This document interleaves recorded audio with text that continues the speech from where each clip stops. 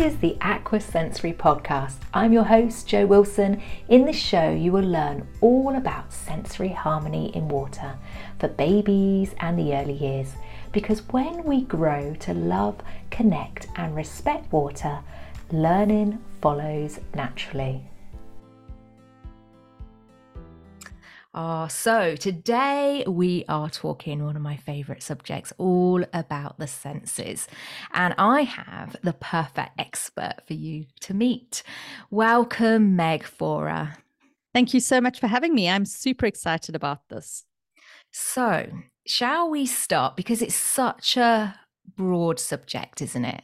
And we're focusing on babies and the early years, but the senses are so important. So let's share from a developmental point of view and obviously connect it to the pool, because I think sometimes we miss out the water part and why the sensory systems are so important for us to understand.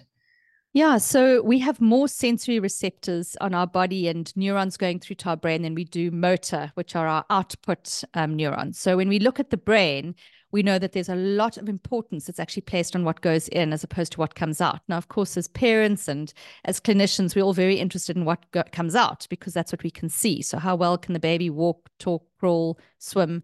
But actually what goes in is really where the importance sits. So our sensory systems are massively important. We also don't always know that we have not just 5 sensory systems or 5 senses, but we actually have 8 senses. And those additional 3 hidden senses, we like to call them, are the sense of proprioception, interoception, and vestibular. So our vestibular sense sits inside of the inner ear.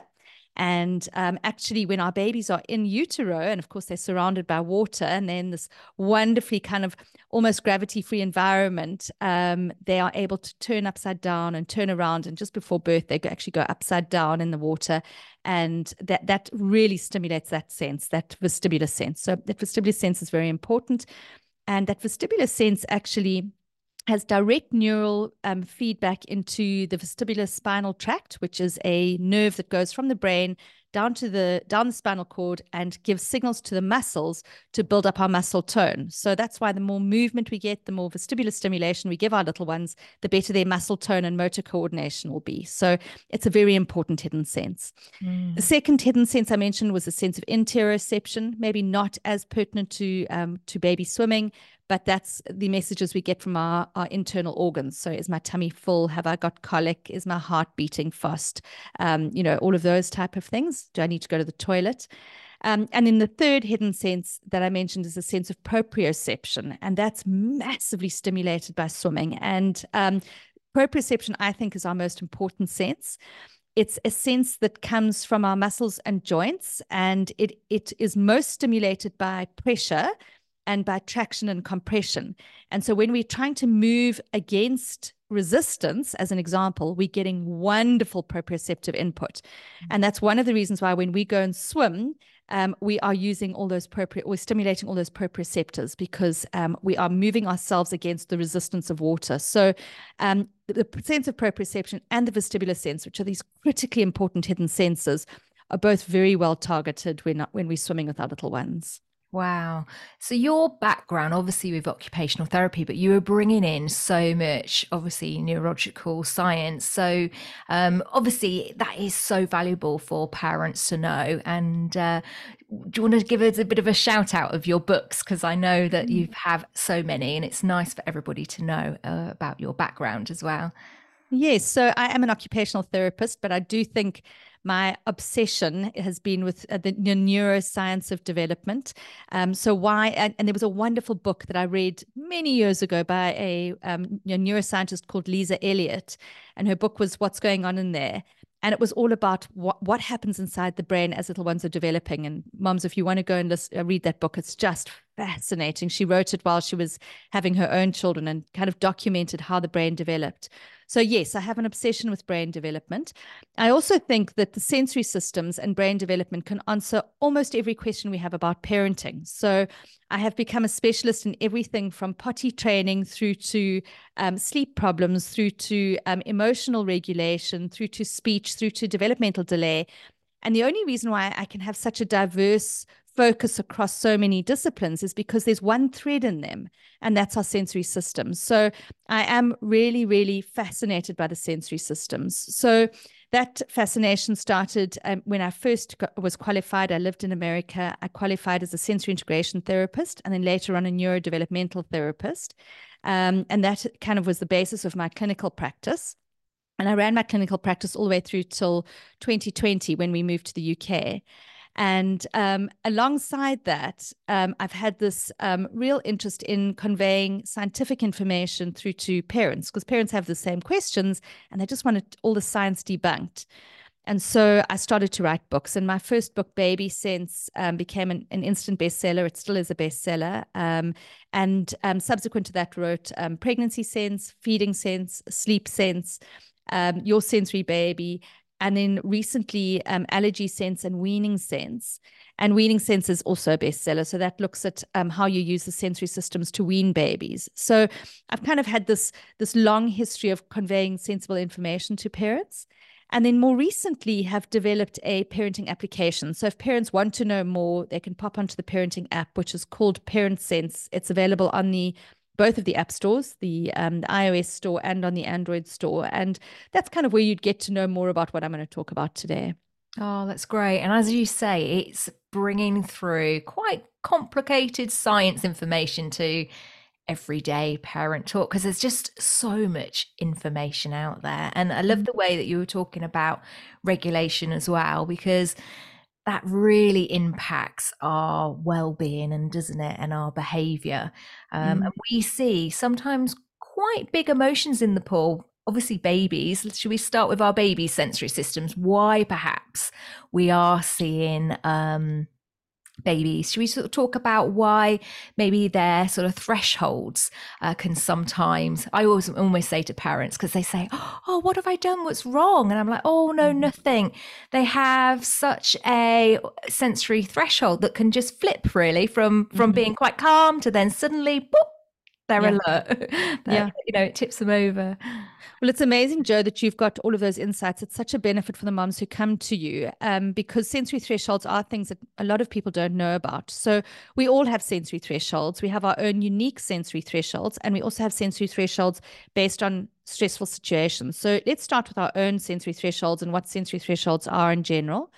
So a sensory threshold, like a pain threshold, when it is a very low threshold, it means that we overreact to everything in the environment. In other words, any sensory information that comes in can feel like it's coming in very high volumes, and it means that we can feel increased pain, maybe noises sound too loud, maybe even the little label on the back of our shirt is scratchy because our threshold for touch, as an example, is really, really low. So if we've got a low threshold, we over-respond to sensory information. If we've got a very high threshold, and some of us do, then we under-respond to sensory information. In other words, a whole lot of stuff can be going on in the pool or in the environment, and we don't even notice it. And we tend to have those children being quite laid back, or they can also be what are called sensory seekers. So they actually know that there's something more interesting going on than what they're actually perceiving. And so they start to seek a lot more sensory information.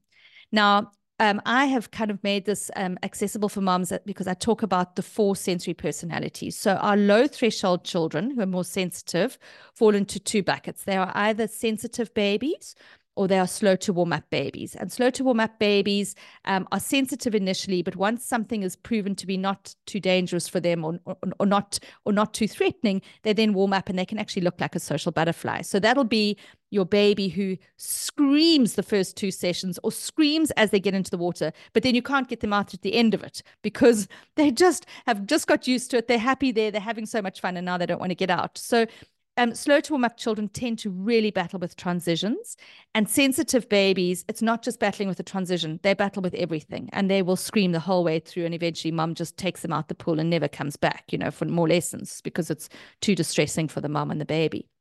So those very, very low thresholds those are sensory personalities that fall into the sensitive and slow to warm up.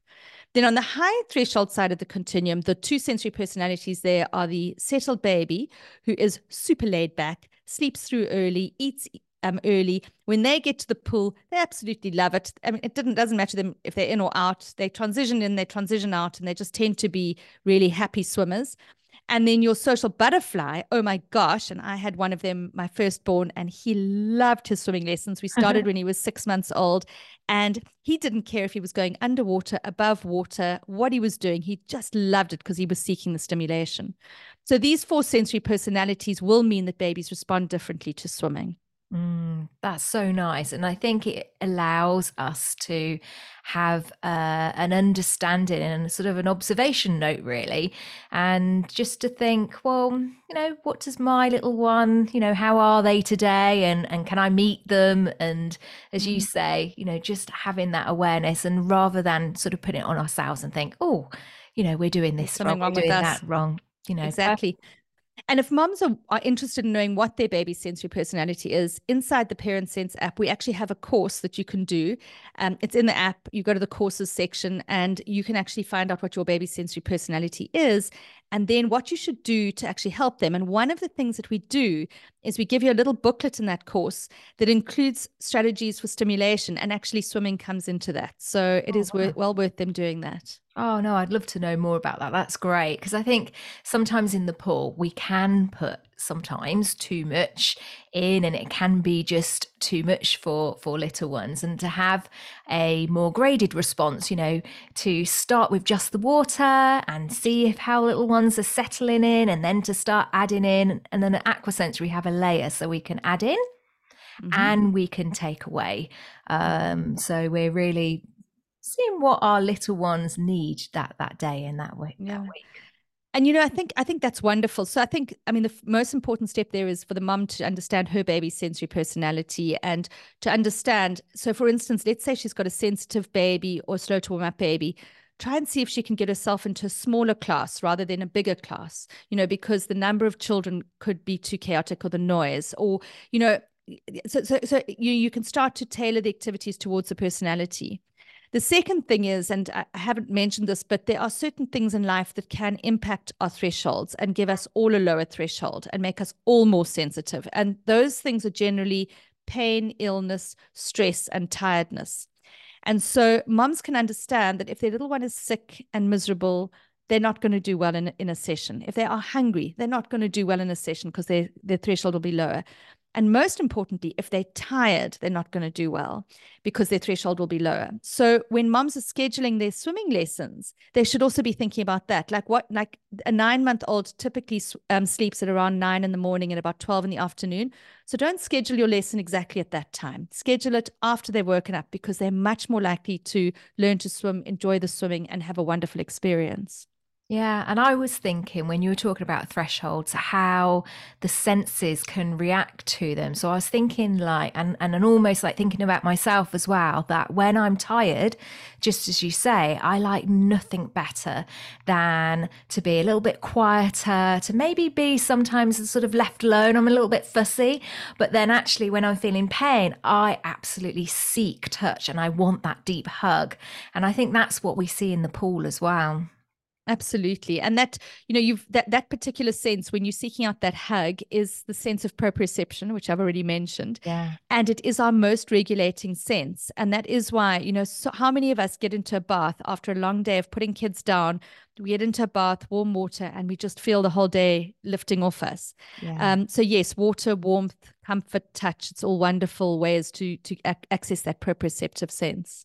Yeah. So why is our senses and linked so much to our emotions and so much to our regulation, and just how we can, with a little bit more understanding, to support our parents and our babies and young children.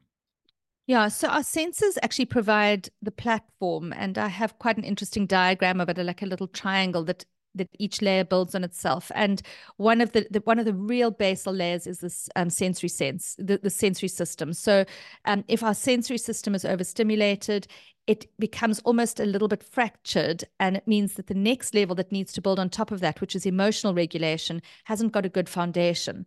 Whereas when you've got a really good foundation of sensory regulation and you've got a higher threshold, and you're not overstimulated, then you're going to be much more emotionally self-regulated. And actually, it works in the brain. Our sensory systems are very, very deep seated in our brain, whereas our emotional system is a little bit higher up in our limbic system, which is the emotional center. And then on top of that goes our cortex, which manages behavior. And that's the next layer. So we've kind of got these three layers building: sensory regulation, emotional regulation on top of it, and then eventually behavioral regulation if we were going to, and then after that comes cognitive regulation, but we don't have to go through that. But certainly emotional regulation happens best when we have well adjusted sensory systems. And so when we are overstimulated, any of us, we really battle to manage our emotions, and we can very quickly flip into our red brain, which means that we are not able to self-regulate our behavior.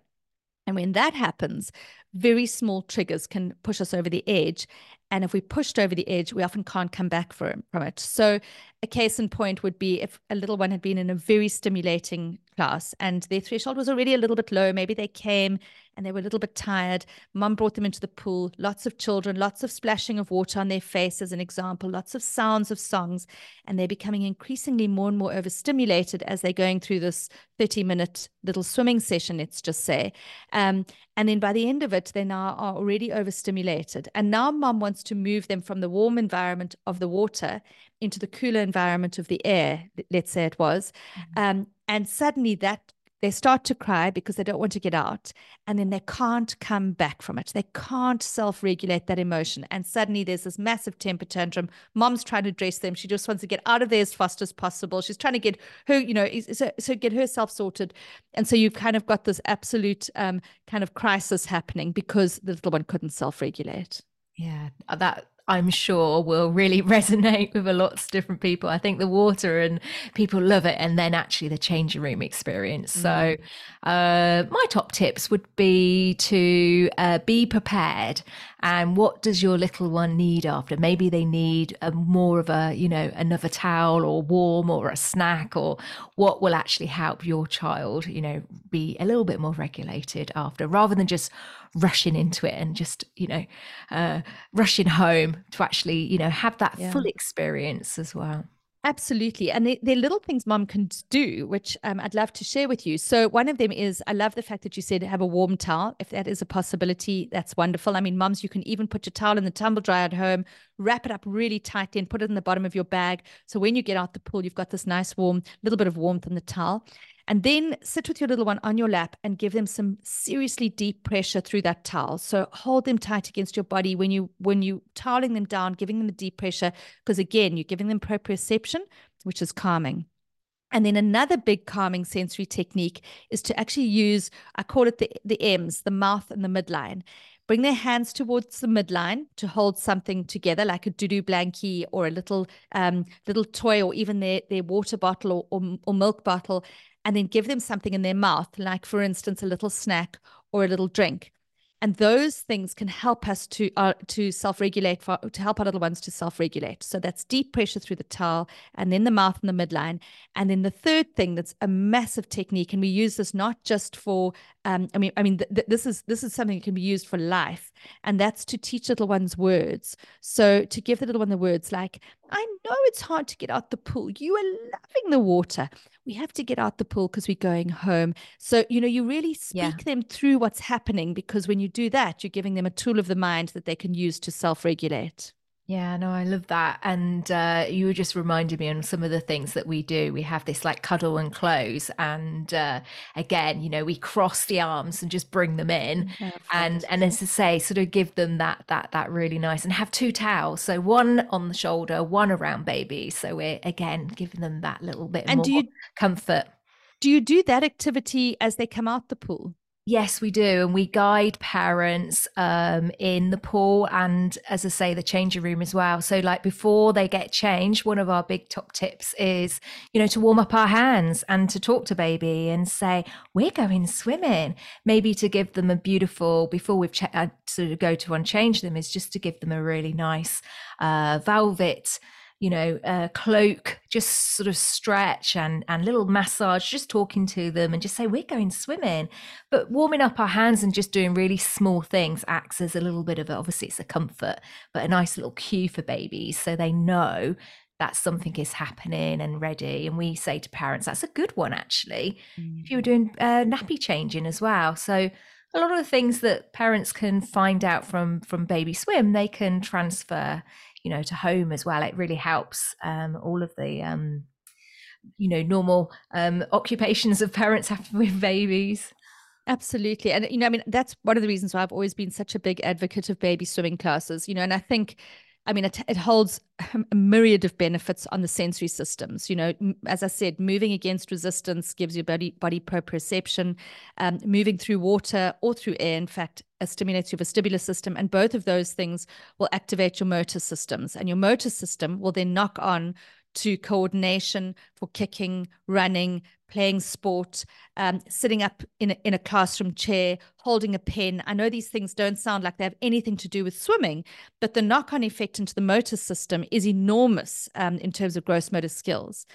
And then you've also got things like just interaction with mom. I mean, it's just such a massive thing. I've always said to moms, you've got to do mom and baby activities, not because you're trying to fill your week, and not even because your baby's brain needs to be stimulated. You've got to do it just because it's engagement with you, and it gives them that connection. So, baby swimming is certainly something that I prioritized with all three of my little ones. Oh, that's lovely. And do you find, from an occupational point of view, that not necessarily less play in general, but maybe parents need a little bit more understanding about purposeful play, guided play? Are we seeing a rise of sensory processing disorders, or is there just more awareness around? Is it linked to our modern world and perhaps less play? Yeah. So, I mean, first of all, on the play front, unfortunately, we are forgetting how to play as adults. And, I think there's a million reasons for that. One is that, in prior generations, certainly in the 1970s and before that, parents had to play with their little ones because there wasn't a digital babysitter. So there was nothing to do except get your little one playing or read to them. There was just no option in between. Yeah. There was a lot more boredom, and I love boredom. I think boredom is exceptionally important because it's when you're bored that you become mischievous and creative, and that's important for children's brains. But as parents, I mean, we don't even play with ourselves. I mean, if you think about it, at the end of a day, most of us will sit down with a series to watch, and whereas in days gone by, in years gone by, we might have gone out and played a game of tennis under floodlights, or we might have gone for a swim on the beach, or we might have played a game of mahjong or backgammon or whatever it was, And so I do think that we've forgotten how to just engage and play. And play, by definition, it has no purpose. Like, Mm. there's no outcome, there's no point to it. It's just meaningless, fabulous, frivolous leisure. And we've just forgotten how to do that. So I think a big piece of what we have to do is relearn that. I think the wonderful thing about being in water with little ones is that it is playful. And I think it's critically important. And as to your question about whether or not we're seeing more sensory processing problems because children aren't playing, there's no doubt. There is absolutely no doubt. Screens are killing our little ones' brains. And I know moms don't want to hear that. There is a course inside the Parent Sense app on technology and tots.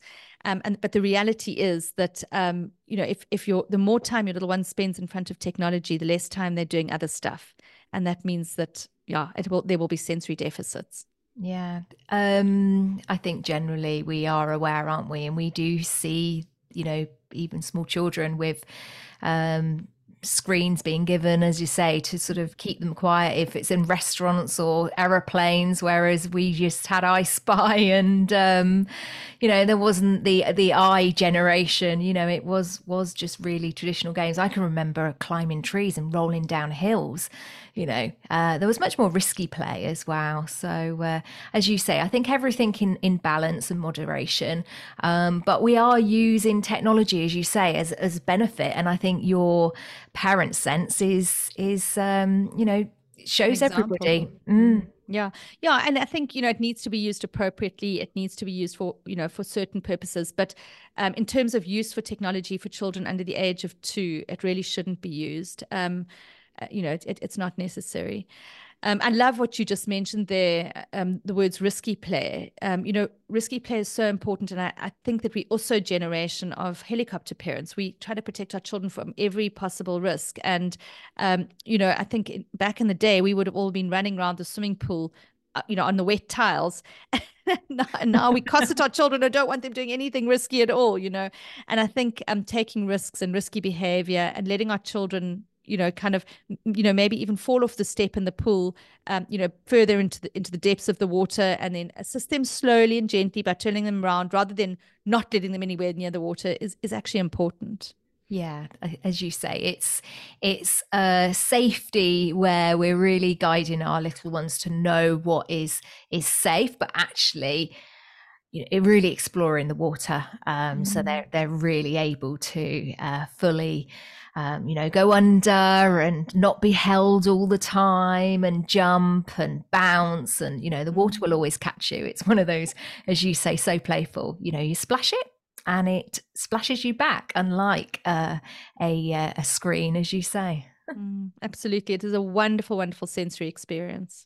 Oh, it's been amazing to chat to you today. So what I'll do is I'll pop some links below, because I think, people are really going to be interested in your Parent Sense app. And as I say, there's just so many layers to it, and amazing information as well. Are you working on anything else? What have you got in store? So it's releasing next week. So I'm presuming it'll take you a bit of time to edit this, and by then we'll have the link for you. But we've actually developed a chatbot, which is fully trained in all of my data, and it can answer any parenting and pregnancy questions. And that is being released onto WhatsApp. So we'll pop the WhatsApp number in, and you just have a WhatsApp contact. You can WhatsApp me any time of day or night. And the chatbot will then reference only my content, doesn't reference anything outside of my content. And you can ask it questions, so you know that it's safe and it's reliable. The chatbot's name is Aya. She is embedded inside the Parent Sense app. So if anybody wants to get her ahead of time, and if I haven't released it in time onto WhatsApp, go and have a look at it in the Parent Sense app. It is in there. It's free of charge in there. And then on WhatsApp, you get 12 free questions. And then after that, you pay £10 a month and have access to me at your fingertips. Oh, wow. You heard it here first. Meg in your pocket. That's wonderful. Oh, excellent. Thank you so much. And I'm sure we'll be connecting again soon. Definitely. Thank you for having me, Jo. Thank you.